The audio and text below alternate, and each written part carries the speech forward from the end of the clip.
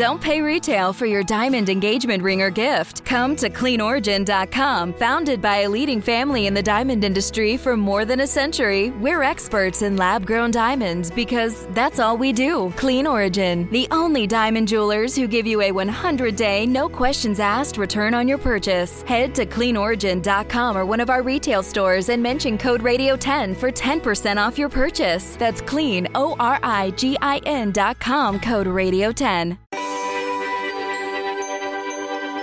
Bilingual communities across the country are at a disadvantage when weather warnings are issued because the current infrastructure does not adequately translate the weather terminology into Spanish. Some progress has been made in recent years, but there's still a long way to go. Our next guest on Weather Geeks, Joseph Trujillo Falcon, is working to bridge the gap between weather warnings and bilingual communities. Joseph, thank you for joining us on the Weather Geeks podcast. Thank you so much, Marshall, and thanks for everyone for taking some time to listen to what really is such an important issue for many Americans across this country. It really is. And I as we were talking before we started, I can't believe we are just now having you on the Weather Channel's The Weather Geeks, but I am honored to have you because I've followed this young man's career for some time now. He's amazing. He's awesome. He's doing big things. And so we like to have people that are doing big things in the weather community on Weather Geeks. And so we finally got him. Before I get into the meat of the discussion today, I'm going to give you the question that every Weather Geeks guest gets. How'd you become a weather geek? Ooh, well, that goes all the way back to me moving to the United States when I was 5 years old. I'm originally from Lima, Peru. And well, I've never even heard of what a thunderstorm was back there. We never really had that sort of weather. And moving to Dallas, Texas, the sky suddenly started blowing up. And I was like, well, what is this? And I was so terrified of the weather that it led me to be curious about it. And so initially I wanted to go into bilingual broadcast meteorology just because I was so curious about what the weather even was and if there was, any way to kind of alleviate a lot of my worries. But you know what, Marshall, at the end of the day, it actually made me more afraid of it after getting the degree. It's interesting. I love your description of the sky started to blow up for someone that perhaps came from a place where they had not grown up around thunderstorms. I really love the way you sort of described that first experience with a thunderstorm. That for me, even someone that grew up in the South, very much around them, that's a really interesting way of describing what must have been very different experience. I can imagine I would feel that way perhaps if I experienced an earthquake for the first time in California. I've never experienced really one, so it'd be really interesting to sort of see how I would describe that as well. Let me give you a little bit of Joseph's background. As you heard, he immigrated to the United States from Lima, Peru at 5 years old, but he grew up in the Dallas-Fort Worth area and has a bachelor's degree in meteorology and in Spanish from Texas A&M University. He is currently a graduate research assistant at the Cooperative Institute for Severe and High Impact Weather Research and Operations. I'm not even going to try to pronounce the acronym people say these days, in partnership with NOAA's National Severe Storms Lab and the Storm Prediction Center. He's also a bilingual meteorologist for MyRadar, and he chairs the AMS Committee for Hispanic and Latinx Advancement, so one of 65 or so scientists involved in that effort. So again, a mover and a shaker in the field of weather and climate, and a relatively young man here. You grew up in Tornado Alley. Dallas-Fort Worth gets its share of severe weather and tornadoes. Is this where you first started to see the sort of enhanced level of weather anxiety in the bilingual communities, or was it later? No, it was really just growing up. I was raised and very proudly raised in an immigrant community, and realizing that a lot of my family members and community members had very similar experiences to me. They would describe things like the sky blowing up rather than it being called thunderstorm overall. When we come from these various places in Latin America and then immigrate to the United States, sometimes we might not be accustomed to the very hazards that we're trying to warn at the end of the day. And I realized a lot of this anxiety within our community, not necessarily because people did not know what to do, but really because there was no resources for these communities. Information, of course, in Dallas-Fort Worth, we're fortunate to have Univision and Telemundo stations to to provide that information for us in Spanish, but there's many areas across the United States where even to this day, they don't have a bilingual meteorologist in their local area. And that's what really captivated my experience and why initially I wanted to follow through as a bilingual broadcast meteorologist to really give back to the community that raised me. But I just started realizing all these inequities, even as a young boy growing up. Yeah, and you talk about this, and I spoke in the past with Nelly Carreño, who talked some about these issues. And, I want people to understand this because, there may be people here that do not speak Spanish and don't understand some of the nuances here. Two things that I want to bring up to get your reaction to. One, I understand that there are just some weather words and warnings and risk communication terminology that doesn't cleanly translate into Spanish. That's one issue. And then two, I understand that there are just different variances in terms of Spanish speaking, whether you're from Puerto Rico, Peru, or Mexico, in terms of the variations and how certain things may translate. So let me get your initial reactions to those things. Totally. I first want to emphasize that our language is beautiful and diverse. And really, depending on how we were raised, where we come from, even our socioeconomic status, that really changes the way we speak Spanish. It really isn't a monolithic language. And that's what we call these regional varieties or these dialects of Spanish. And you know what? Like here in the United States, for example, we have one singular way of saying thunderstorm. But for many of our Puerto Rican colleagues, they're taught the word tronada. But if they move to the United States, they're told, don't say that because nobody will understand you. And, with our language being so beautiful and diverse, whenever we consider it under the lens of emergency communication, that's where we need to be a little bit more concerned to make sure that all messages are unified and all communities are able to understand the given hazards, the given warnings, or whatever imminent threat we're trying to communicate to our audience. And so that's where translation really needs to be improved overall so that we can consider those lenses. A lot of the time, not just within the National Weather Service, but beyond, whenever we translate from English to Spanish, we really focus on translating the word and not the message or the meaning of the actual sort of message we're trying to communicate to the audience. And that's what we really need to focus on. Sometimes the words may not necessarily line up, but as long as we're translating that meaning or that message, that's ultimately our goal. And that's where we have to consider things within Spanish dialects, within culture, and beyond, so that we can make sure that our risk communication is equitable for all. And this is a compounded problem, Joseph, and I'm talking with Joseph Trujillo Falcon about bridging the gap in communicating weather risk to Spanish-speaking communities in this country. I think now the Spanish Hispanic Latin community may be the second largest sort of racial group in the country now, if I'm correct, bordering 19-20%. So 1/5 of the population, if I've read my statistics correctly, are in this country and may deal with these very issues that you are talking about. It's compounded by the fact that even for English-speaking people in this country, there's confusion about our terminology. There are people that don't understand the difference between a watch and a warning, for example. Or if you look at the Outlook, the SBC Outlooks, what does moderate versus enhanced mean? So there are these things even in the English-speaking community that are challenges, and then you compound that when you're doing translation. What are some of the things? I know you've been involved in some of the things within the National Weather Service, AMS, and others. So just give us a listing of some of the things that are ongoing to try to fix this problem. Totally. A lot of the recommendations and projects that we've been working on have really been based in the social sciences, really integrating different parts of our social science community. And so, for example, for our own Spanish terminology, we acknowledge that, there's various translations out there, and some may communicate more urgency urgency than others.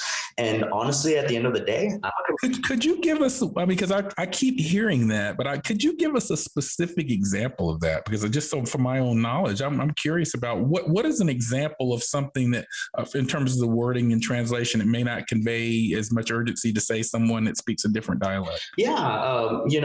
One project that we initially worked on and what really inspired a lot of this work were the SPC risk categories, just because whenever you translate them into Spanish, they don't communicate the same level of urgency than you do in English.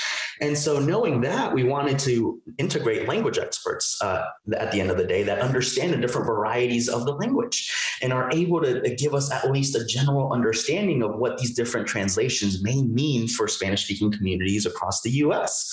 And they agreed. They looked at the terminology. They looked at the outlooks. They looked at how a broadcast meteorologist communicated it.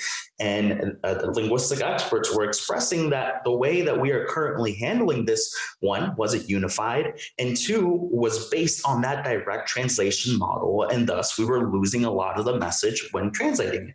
And so we came up with recommended terminology, working together with different practitioners that are bilingual in this field, along with the linguistic experts, into a recommended set of SPC risk categories. And of course, we didn't want to just end it there and say, here's what we thought, so let's implement it. We wanted to verify it through social science research and engaging a nationwide sample of Spanish speakers, a representative one too, based on recent US Census data.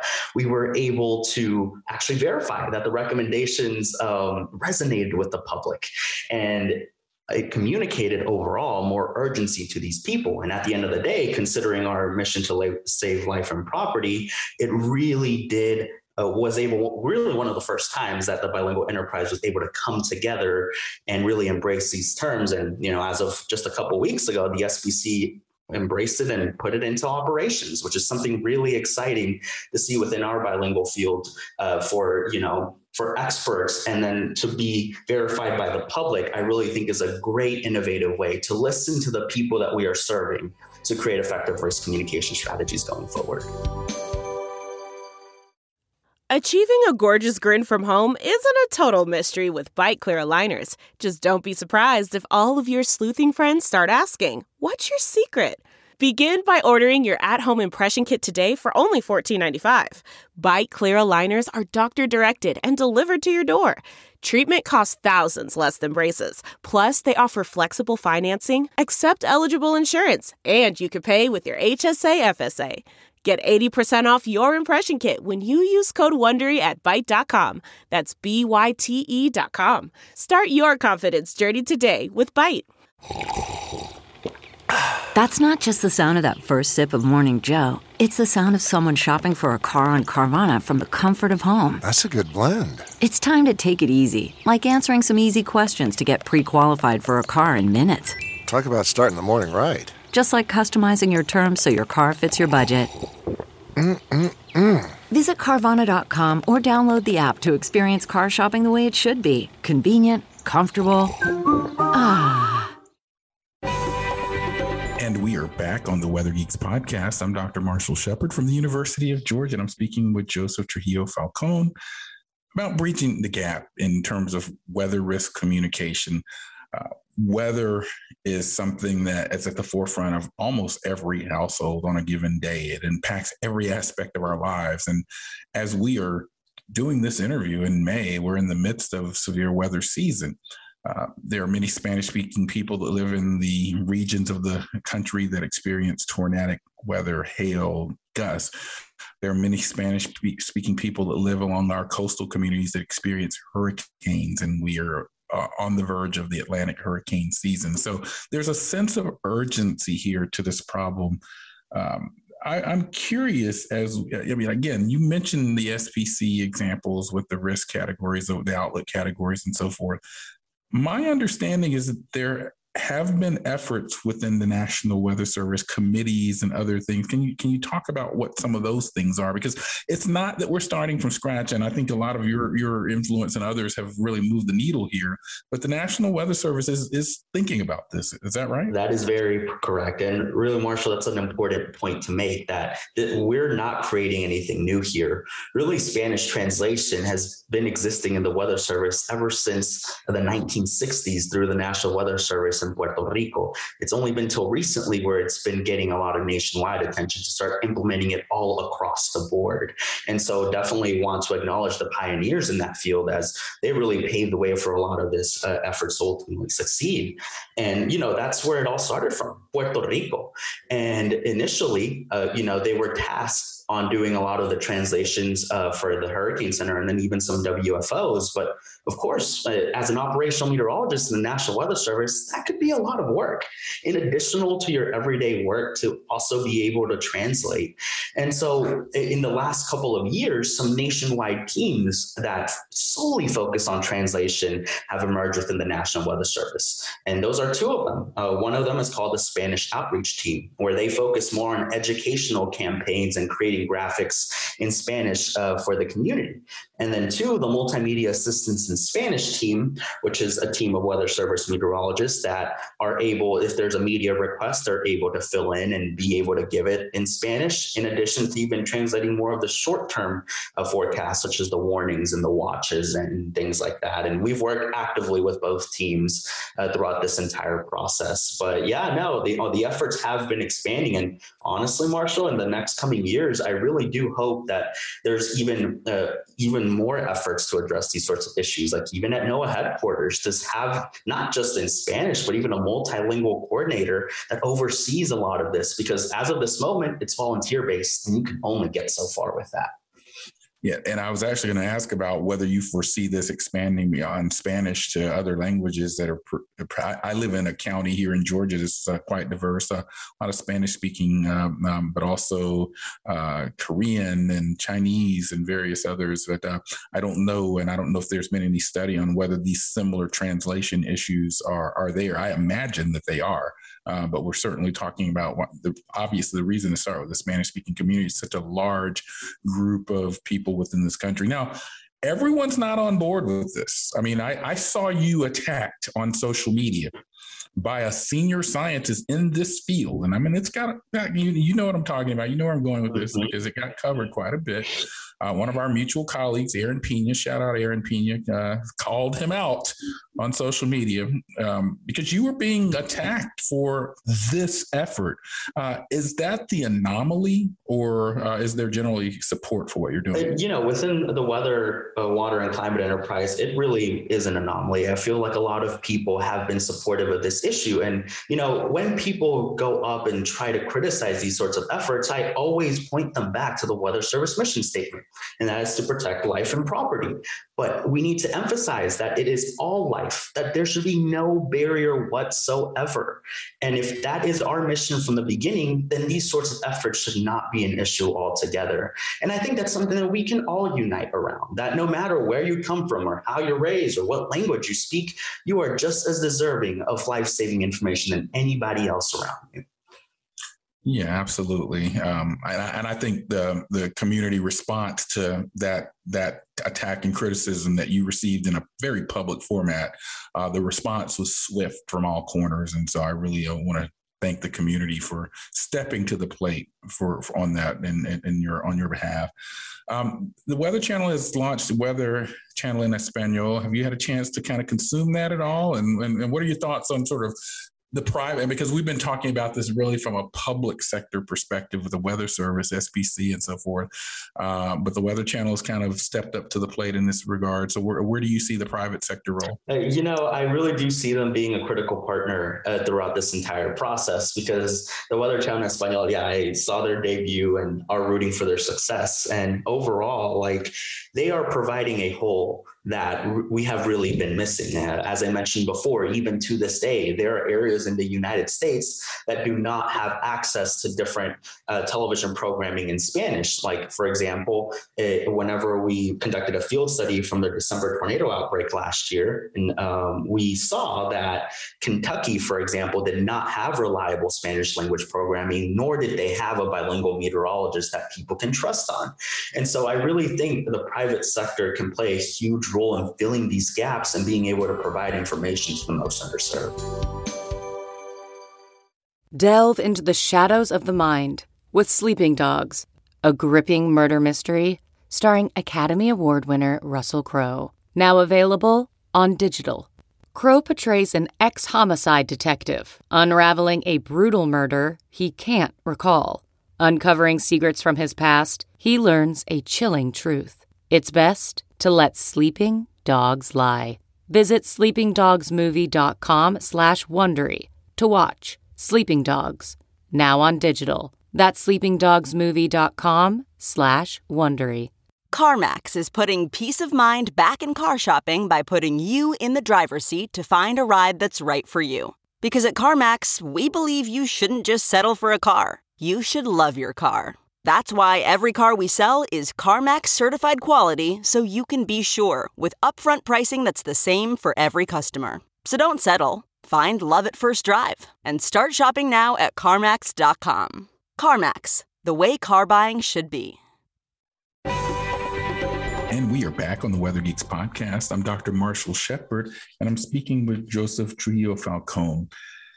One of the things that you have been really active in is the AMS, the American Meteorological Society community.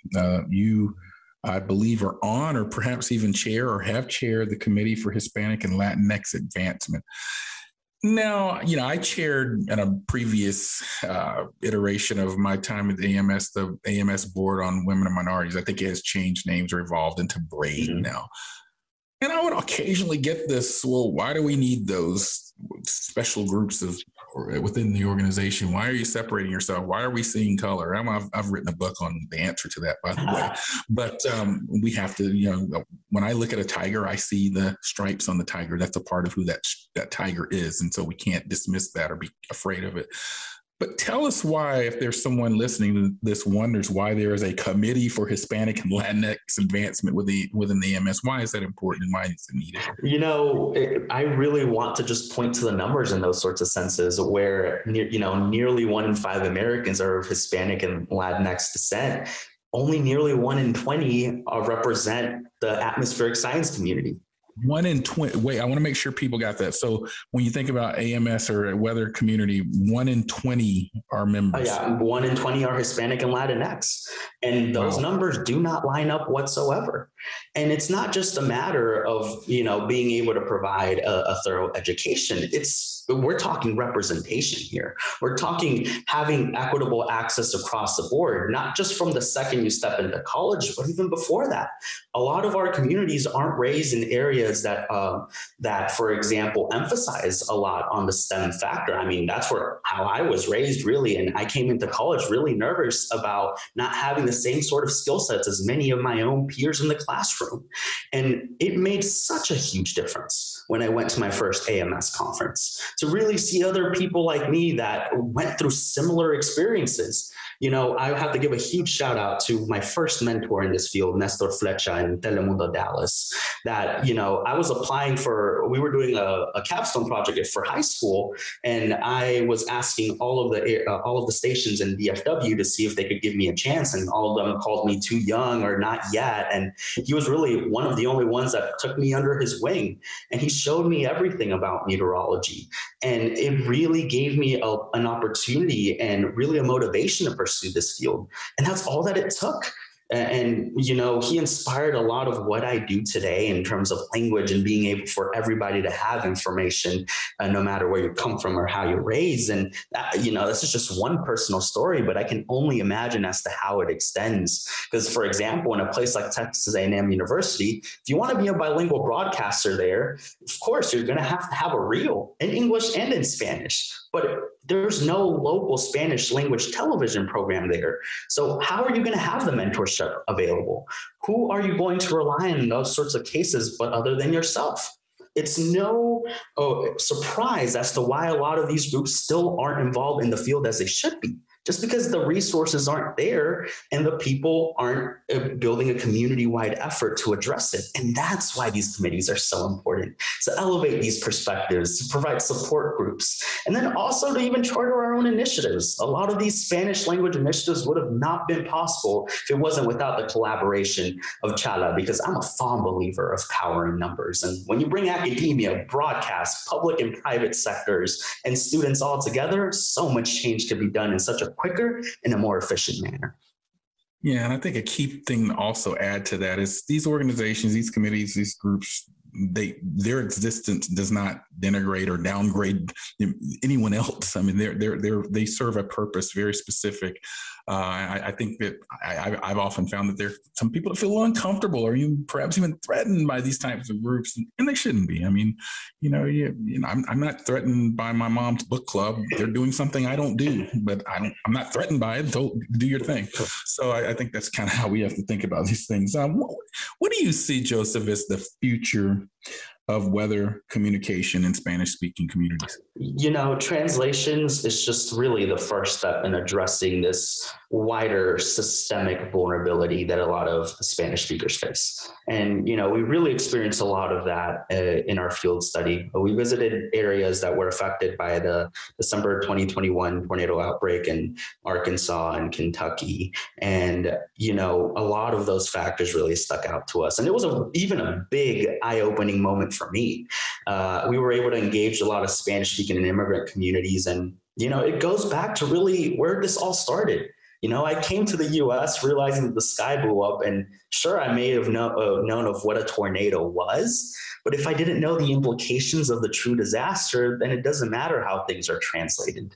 And it's addressing these cultural perspectives in addition to all the other systemic vulnerabilities that hinder not just Hispanic and Latino communities, but also other underserved groups such as socioeconomic status. And particularly for Spanish-speaking communities, it's making sure that throughout the disaster response process, everything's equitable across the board. Even in Kentucky, you had things related to immigration that really hindered a lot of people from taking the basic fundamental steps that they should during disaster.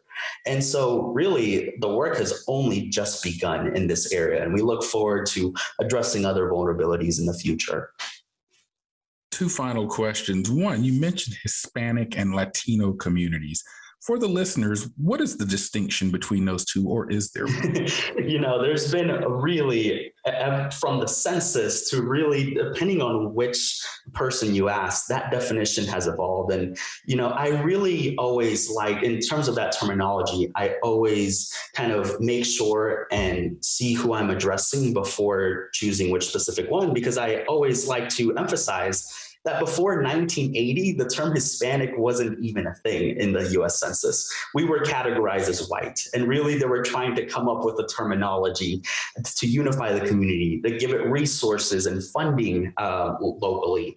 And that's where the term Hispanic was originated. But people were realizing that not a lot of people identified as Hispanic when in 2000 later on embraced Latino. But even to this day, there's people from this community that don't embrace that terminology either, because, it's hard to come under one umbrella when you come from different areas of Latin America with very widening cultures. And so at least for me personally, as someone that is Hispanic, is somebody that comes from a Spanish-speaking country. So that could be like Peru or Argentina, but not Brazil, for example, because they mainly speak Portuguese. And that's where Latino comes in, somebody from Latin America. And that's why we like to include both, because somebody from Brazil, for example, belongs in this community, and we want to emphasize that it's not just based on language, but rather a set of cultures and values all across. Yeah. That's really one of the clearest examples I've been given of the distinction. So thank you for that. Last question. You're a grad student. Yes. What are you working on? What are you working on, and when are you done? A lot of work really is just focused on this bilingual risk communication. And it's what I want to do in the future, explore possibilities, even within academia or even within the public sector, or even private sector, really, to kind of advance this. I always tell myself at the end of the day, that's my mission, to serve Spanish-speaking communities and elevate their perspectives. And so right now, that's where a lot of the work has been in projects related to translation. But I look forward to really digging into the other vulnerabilities as I just kind of described them. And then, of course, even look into other things within NOAA, NSSL, and CERO, and all these other agencies. Like, for example, really the first thing that got me funded was facets and the exciting things regarding including probabilistic information into our forecasting and communication. I'd love to explore as to what that means for underserved groups. Even studies in health communication show, for example, that Spanish-speaking communities are not at least as proficient in numeracy as other communities. And what does that mean for probabilistic forecasting across the board too? There's a lot of things to explore in that sense, and I look forward to being part of that team. Well, anyone that has a mission in life is someone that's all right with me, because many people don't have missions in life and you do. And I really appreciate that. Where can people follow you on social media?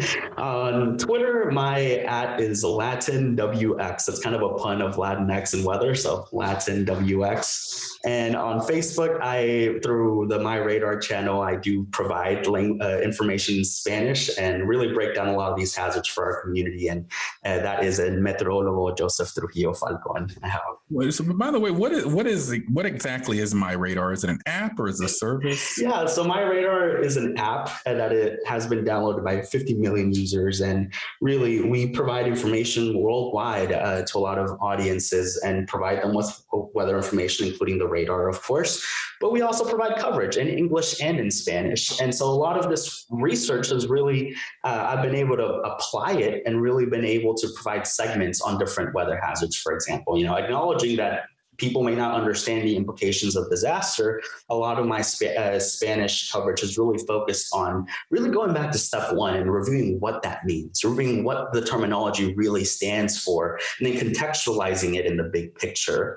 And so it's really been a grand opportunity to bridge all of this together and connect the community. And depending on where you're from or how you're raised, you at least have access to that information. Well, that's certainly where we have to end it today. But before we do, it's time for our Geek of the Week. We like to highlight a scientist superstar, a great geologist, or a weather weenie at the end of every podcast. This episode's Geek of the Week is Jennifer Naramore. Jennifer is the owner of Tornado Talk, a website dedicated to preserving tornado history. She's built a community surrounding this topic because it is her passion. Now, if you or someone you know is a deserving candidate for our next Geek of the Week, check out our social media pages. Joseph, thank you so much for joining us on the Weather Geeks podcast. Thank you so much, Marshall. It's truly an honor. And I really hope that what people can take away from this is really that premise that life-saving information should be accessible to all. And that's where we'll leave it. I'm Dr. Marshall Shepard from the University of Georgia, and we'll see you next time.